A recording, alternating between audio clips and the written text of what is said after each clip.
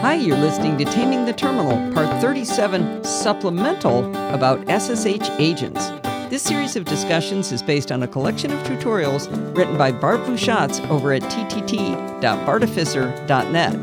This originally aired as part of Chit Chat Across the Pond, episode 672, hosted at podfeed.com. I'm Allison Sheridan, host of the NosillaCast podcast, and the other voice you're about to hear is Bart Busschots of bartb.ie.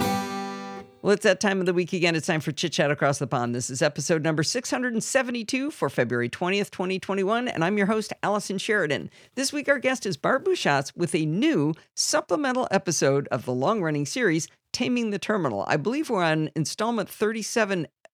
Is that what we're going to call it, Bart? 37 plus, 37 bonus. 37 enhanced. Supplemental kind of seems to be the right thing because we're not going to replace the bulk of the installment. So the bulk of the installment remains the same because it's about the concept in general. What's changed is Apple's exact implementation of the concept.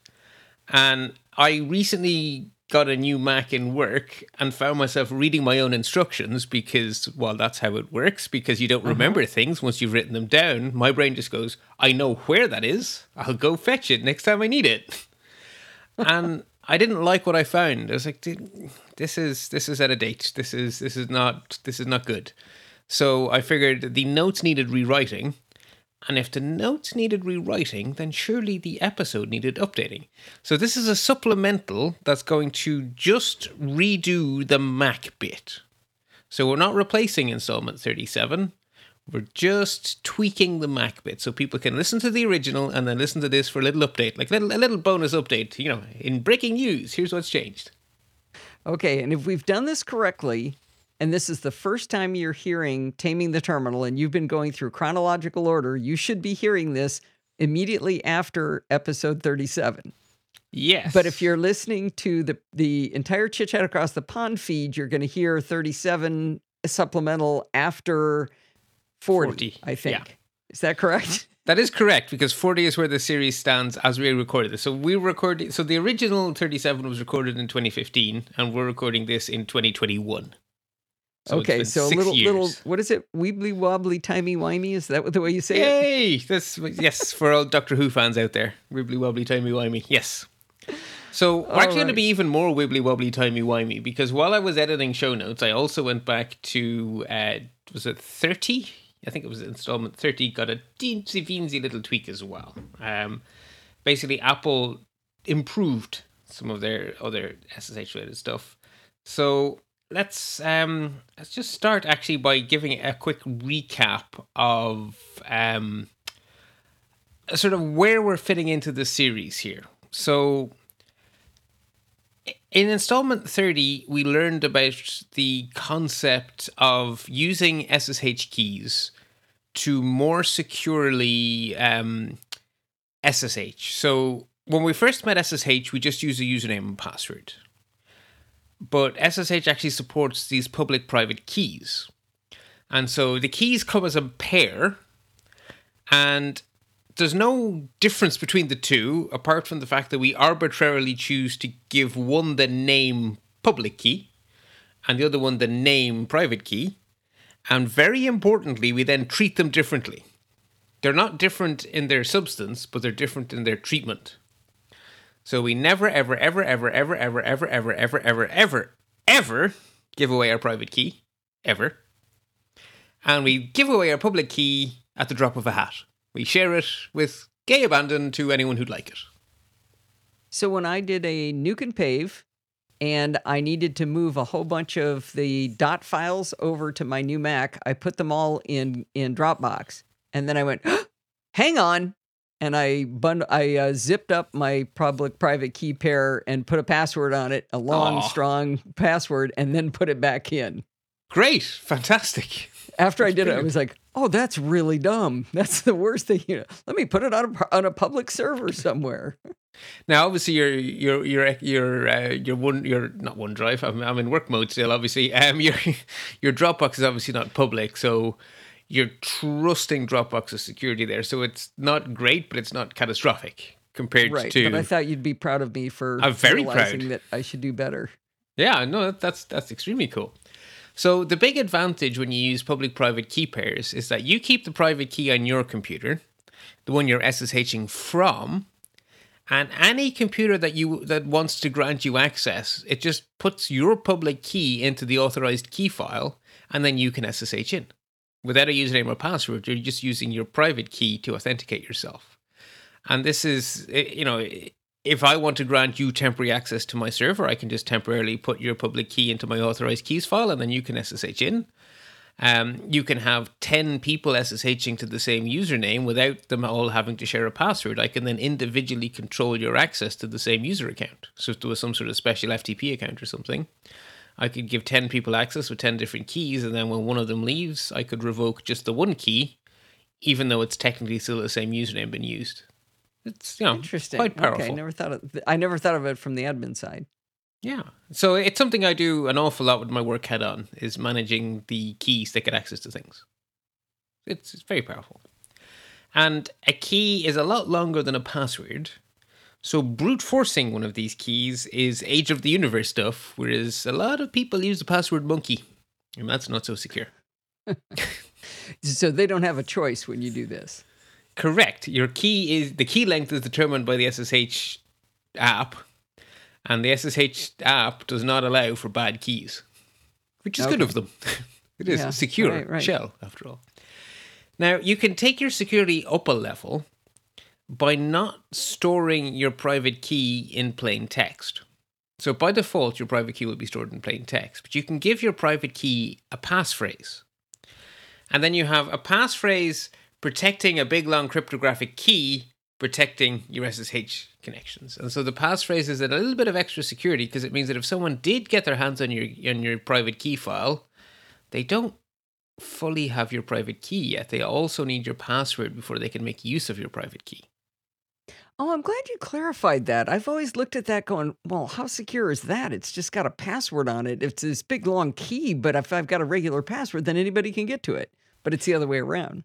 Well, it's not quite the other way around, right? So you should do your best to protect your private key as if it was in plain text. Mm-hmm. But your suspenders to go with your belt is the fact that if you put a password on it, even if you mess up and someone does get their hands on the key, you have another layer of protection, which is that password. And if that password is monkey, then it's not a very good second layer of protection. But if you have a strong password, then it most certainly is a good extra layer of protection. Okay, and I've got it buried in one password with a really wicked long password. Yeah, exactly. And if you have it in one password, then you're even better off. Layers upon layers. Yeah. Now, when you're doing all of this public key stuff, something you need to do quite often is send a copy of your public key to a server, right? So let's say you go to DigitalOcean, you make a new droplet for yourself because someone decided to kill CentOS, and we're all going to have to do big server updates in the next year. Can't imagine who that's going to happen to. No, not at all. Well, we first get our new droplet, we're going to want to copy our public key up there. So we could manually do that, and then we'd have to very carefully name the file, and we'd have to very carefully set the file permissions on the authorized keys file, because SSH is extremely picky about the permissions on those key files. If the permissions are too open, SSH will refuse to use the key because hypothetically it could be compromised. That's interesting. That's built into it. It's built into OpenSSH is extremely picky. It's like, no, this is secure shell, and god darn it, you're going to be secure whether you like it or not. So to help with that, there's an SSH command called ssh-copy-id. And its job is to correctly upload your public key to a server and set all the permissions for you so that everything just works. Okay. And when we last did this, in 2015, the Mac was missing that SSH feature. It just didn't exist on the Mac. It existed on the Linux versions of OpenSSH, but not on the Mac version because Apple was behind. Apple have caught up. Okay, so we now have SSH-copy-id by default on our Mac. Now, in the previous installment, the initial version of this installment, there actually was a workaround which involved installing some stuff from a Git repository. Well, it's right. If you're using an older version of the Mac and you don't yet have SSH Copy ID, you now have 3 really nice ways to get it. So I've updated the original post to include the fact that it's now in Homebrew and MacPorts, and it's still on GitHub. So if you're an old version of the Mac, you can now more easily get SSH Copy ID. And when we say old version, as of the moment that we're speaking, the current version is Big Sur. Is Big Sur. Older versions would be pre-Sierra. Is that right? Did I remember to write it into the show notes? Did I figure out what version it was that arrived in? Update. This section has been updated. Reflect the fact. 10.11 El Cap is the last version not to have it. Okay. That's a very difficult way of putting it, but if you're on El Cap or older... Okay, El Cap or older. Then you need to do the workaround. Okay, but if you're... I don't want to be snotty, but you're probably up a little higher if you're worrying about SSH keys, I would hope. Likewise. Okay. Yes. Okay. There's reasons, but yeah. Okay, good. So that's what we updated in installment 30. Just that very small little paragraph just to say this is now in the Mac by default. No need to do your hackery anymore, which is great. But the biggest thing that's changed is the next logical step in this process. So I want you to put a password on your SSH identities. Sorry, the identity, just a reminder, is the combination of public and private key. Together, they are your identity. Okay. So if you read a man page, they're not going to talk about keys. They're going to talk about identities. Okay, and that's synonymous with both keys. Synonymous with the key pair, yeah. Key pair. Okay. All right. Yeah. So I'm going to intermittently use those 2 words so that they're not alien to you, and then that way when you're reading the docs or reading the man pages or whatever, you won't get too thrown by that difference. I get thrown easily, so good. Yeah. So I want you to put a password on your identity, and I'm saying that this makes SSH both more secure and more convenient, because instead of typing in a password, you have to worry about key management and type in a password. Hang on a sec. That's not easier. That's harder, right? Right. So that's why installment 37 exists, because there's an answer to this. It's called SSH agents. Now, when we first did this recording back in 2015, the reason 7 whole installments went by between 30 and 37 was because Apple have always tweaked OpenSSH for the Mac. The version on the Mac is not the same as the version on Linux. And that's one of the reasons we didn't have SSH Copy ID for so long. But it also comes with the advantage that Apple have added an integration between the SSH agent and the keychain in your operating system. So what exactly is the agent again? So I was sort of, we have a chicken and egg problem here because I'm trying to figure out how to, in what order to explain things, but it's, right. The SSH agent's job is to remember your password safely. The passphrase? Yeah, thank you. Good correction. I have fixed that in the show notes so many times today while typing. Okay. So the idea of the agent is it runs in RAM. It never writes anything to disk, and it takes your password once. Passphrase. Thank you. It takes the passphrase from you once, and then until you log out of your Mac, it keeps the unencrypted version in RAM and automatically feeds that in every time you use your identity. Okay. So it just keeps you from having to type that password, so it becomes passphrase, so that that's hard. So that it's convenient and doesn't discourage you from having that passphrase. Correct. So with a pure SSH agent and nothing more, you enter your passphrase once after you boot your Mac, and then until you reboot, you don't have to worry about it again. Okay. Now, Apple make it even better than that, because Apple can integrate with the keychain. So when we first recorded, the integration with the keychain was on by default and so transparent that you didn't even have to know that there was such a thing as an SSH agent. What you saw as a Mac user was that the first time you tried to log into a server over SSH with a password protected identity, a pop-up window would come from the operating system. So you'd be jumped, even though you're in the terminal typing these SSH commands, a pop-up window would come up from the operating system asking you for the password for the passphrase. No, the passphrase for the identity. The identity, right? And there will be a tick box that said save in keychain. Right. And if you typed in the password, tick the tick box and hit enter, you would never, ever, ever, ever, ever again in the history of not doing a nuke and pave need to type that password in again. Okay. What was happening under the hood was that actually the Mac was running an SSH agent, and when you unlock the keychain at login, it was copying from the keychain into the SSH agent. Oh, okay. Okay. But it was so transparent, I didn't even know that when I wrote the show notes for installment 30. I just knew that on the Mac it worked. It was just this black magic. This box pops up, you type in your password, you never have to do it again.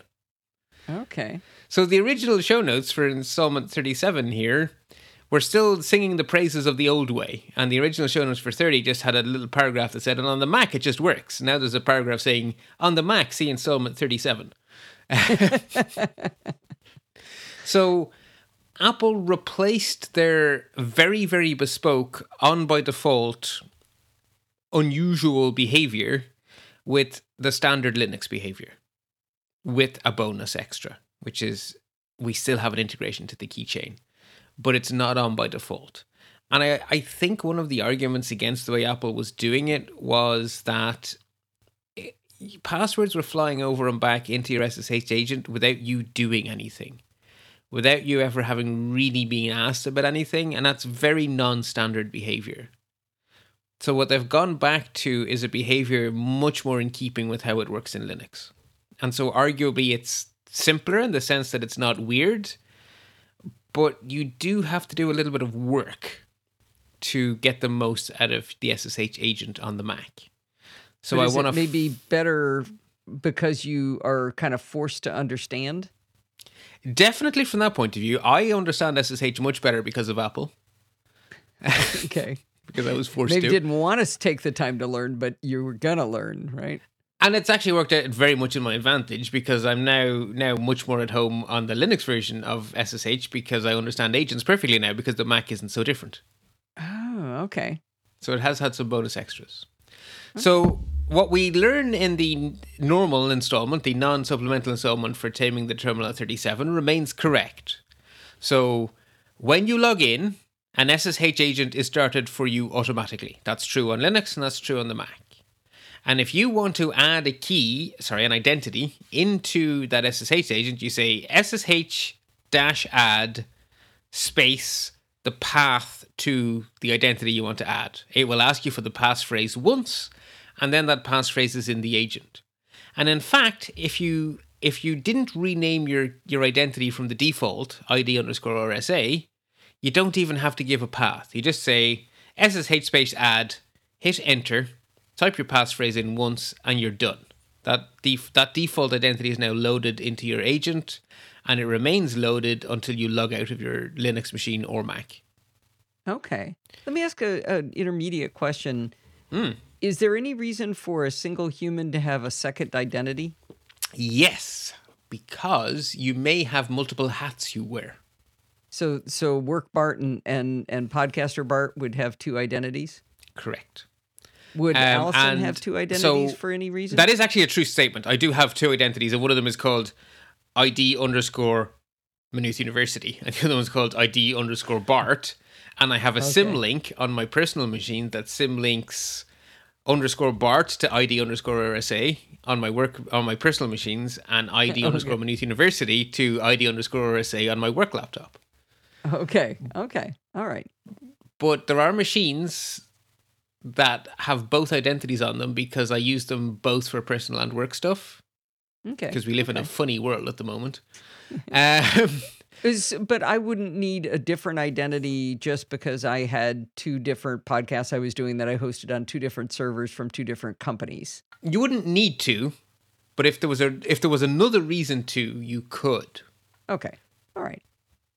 So, and I do it because my work key is used for many things. And in theory, if I lose the private key for the work identity, then I could lose it on a completely different computer, and I need to revoke it everywhere. But I don't want that to revoke all of the stuff I do in podcasting. Right.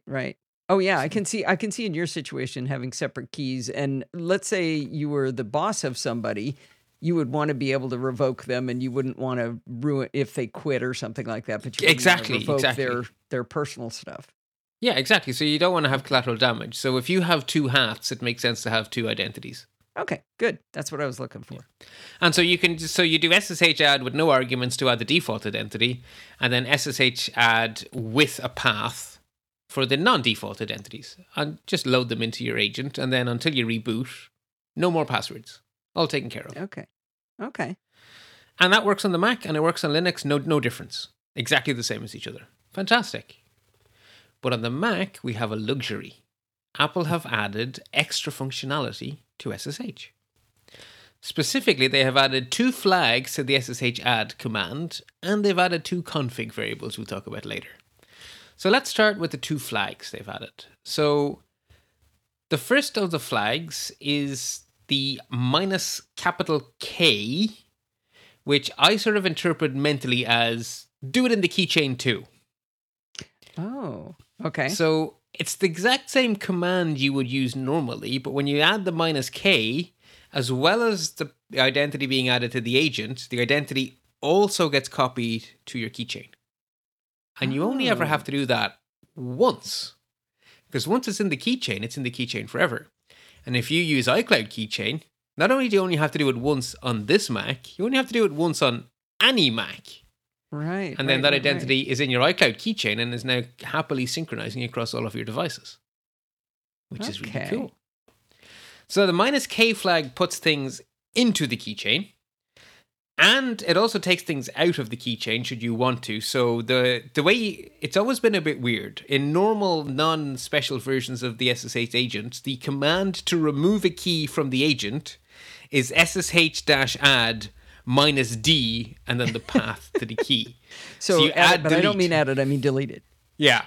And if you want to delete it from the keychain, it's -DK, the uppercase K. Okay. So delete and from the keychain too. Okay. So that would be the same as opening the keychain and finding it and hitting minus? Yes. Delete. Correct. Yes, okay. Correct. And as a bonus tip, if you want to find these keys in your keychain, you can find them just fine. If you open the Keychain Access app, they will be named SSH : and then the path to the file. So for me, mine is SSH:/users/bart/.sh/id_RSA. Right. Now, I actually see them referenced from Core Shell. So I see a Core Shell that's pointing at my ID_RSA, but I also just see SSH pointing at ID_RSA. So the SSH is the one you're affecting with the terminal. The Core Shell belongs to the app Core Shell. I see. Okay. Yeah. My SSH keys should show up somewhere, though, also because I've got them through my FTP client and if your FTP client is reading them from the OS, then it won't have a separate entry. Core Shell doesn't use the Mac's version of OpenSSH. Core Shell has its own version because that way the developer of Core Shell can be ahead of the curve. So Apple is always a few versions behind on their OpenSSH and doesn't have all the cool shiny. So the developer of Core Shell actually compiles his own copy of OpenSSH. That's why there's another entry in the keychain. You're not using the Mac's SSH when you're using the Core Shell app. Okay. But Transmit uses the Mac's SSH. So Transmit will just find your key automatically. Transmit will just read from your agent. Okay. Because I did a nuke and pave, I did have to go point at them. I had to go find them again. Actually, Transmit might have done it on its own because it was it syncs through iCloud.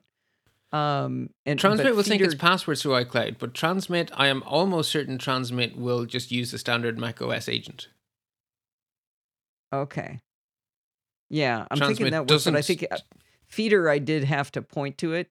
And by the way, you do have to say always allow the keychain. If you just say allow, I'm like, why does it keep ask me like 7 times? I said allow. And then I finally noticed the little box that says always allow. Always, yeah. So that's Yeah. saving it to keychain when you say always alive or always allow. That's actually No, the I'm opposite. sorry. It's approving getting it from keychain. Bing, bing, bing. Correct. That Okay. is Transmit and Feeder reading from the keychain. Okay. I got you. So the -K command is for writing for changing the keychain. Yeah. Okay. There's an obvious need for the inverse. How do I get from the keychain into my SSH agent? Because that's where I need it to be, so I don't have to type my sodding passphrase every time. Right. The second flag Apple added to their version of SSH is -A for all keys from the keychain, please. If you just say SSH-add space -A, it will read all of the keys from your keychain into your agent. Oh. And there you go. You're now done.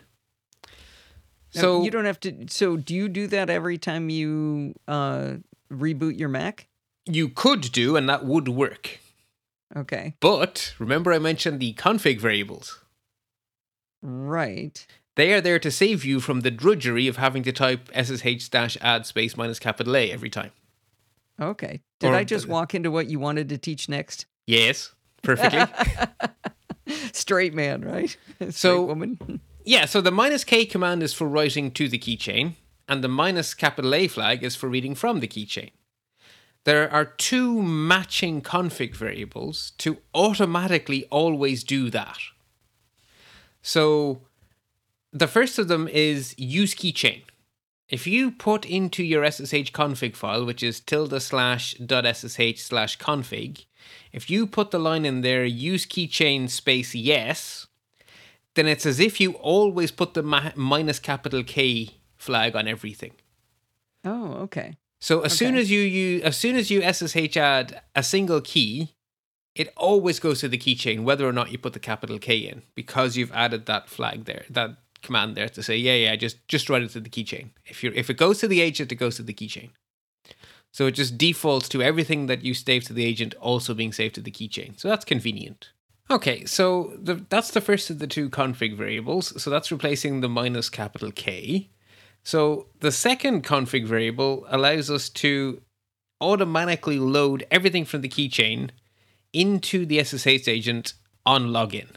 Okay. Just like the old behavior. So first we put it into the key, or we say, yes, use the keychain. And then we say, by the way, take those keys and stick them in the agent so I don't have to worry about it. Yeah, and do that every single time I log into my Mac, but just do it for me straight away as soon as I log in without me having to ever think about it ever again. And so the config variable for that is add keys to agent space yes. Which does exactly what it says in the tin. Yeah, It adds the keys to the agent. That's awfully human readable. I find that uncomfortable, Bart. It is rather, isn't it?